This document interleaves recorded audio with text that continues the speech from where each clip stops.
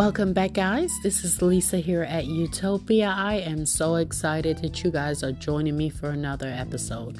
I bring you short inspirational messages, hoping that it will get you through your day, because we all need something to lift us up every once in a while, and some might be on a daily basis. So I hope that my messages can bring some comfort to you and inspire you to have a really good day. So today I want to talk about, sometimes when you feel that there's someone on your back or somebody's trying to try you, or if you feel like the odds are stacked against you, like nothing is going right, nothing is going your way, or sometimes you feel like you're being put on trial without even knowing that you have committed a crime, for that matter. And sometimes people can base a case against you by drawing on their own understanding or their own conclusions of what they perceive to be the truth. And so that's why I want to take my message from Acts 25, verse 16. To them I answer, is it not the custom of the Romans to deliver any man to destruction before the accused meet the accuser face to face, and has an opportunity to answer for himself concerning the charges against him?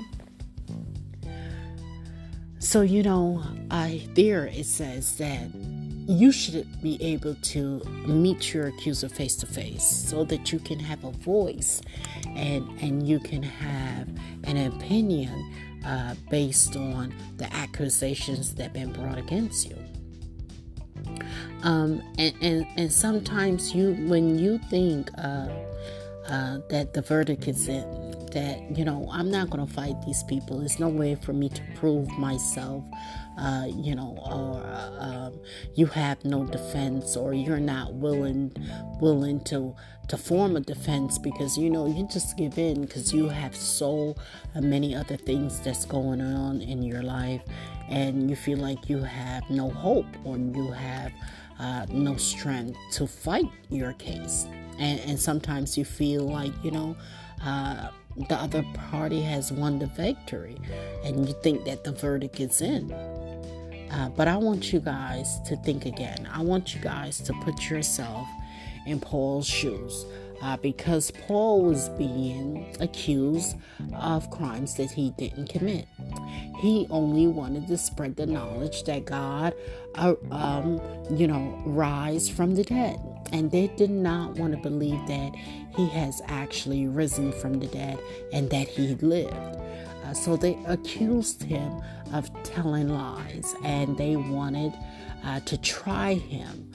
So Paul appealed to Caesar, the king, to hear his voice and give him the opportunity to defend himself. So what I'm saying to you guys is that you have a voice. You have a voice to defend yourself. No matter what people say or do, you have a voice. And I want you to use that voice. I want you to think again that when you think that the verdict is in, that it's not in.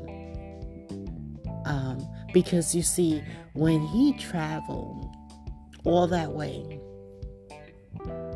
he didn't take any evidence with him. He took the truth. That is the only defense he had, was the truth that he knew it to be. And when you know inside yourself that you have done nothing to anybody to harm them or anything of that nature, yet they accuse you of doing the opposite, or they accuse you of even a greater crime, I want you to know that you have a case, you have a voice to defend yourself. You have an opportunity to avenge your name. And God gave Paul the opportunity to avenge himself. Because you see, Paul trusted God. He trusted him. He had faith in him. So he knew God would avenge him from his enemies. And he did. And that's what I want to tell you guys. That if you trust in God, He will avenge you from your enemies. And you will win the victory in battle. Because you see, when God is on your side, no crime formed against you can withstand.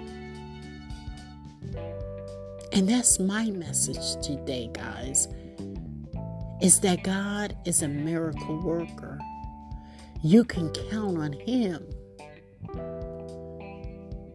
to give you the victory over your enemies. So don't let your enemies win. Don't let them form a case against you without having a voice. And that's my message for you guys, to stay strong and stay faithful, so that if you put your trust in God, He will fight your battles and He will give you the victory. Thank you guys for listening, and have a great day.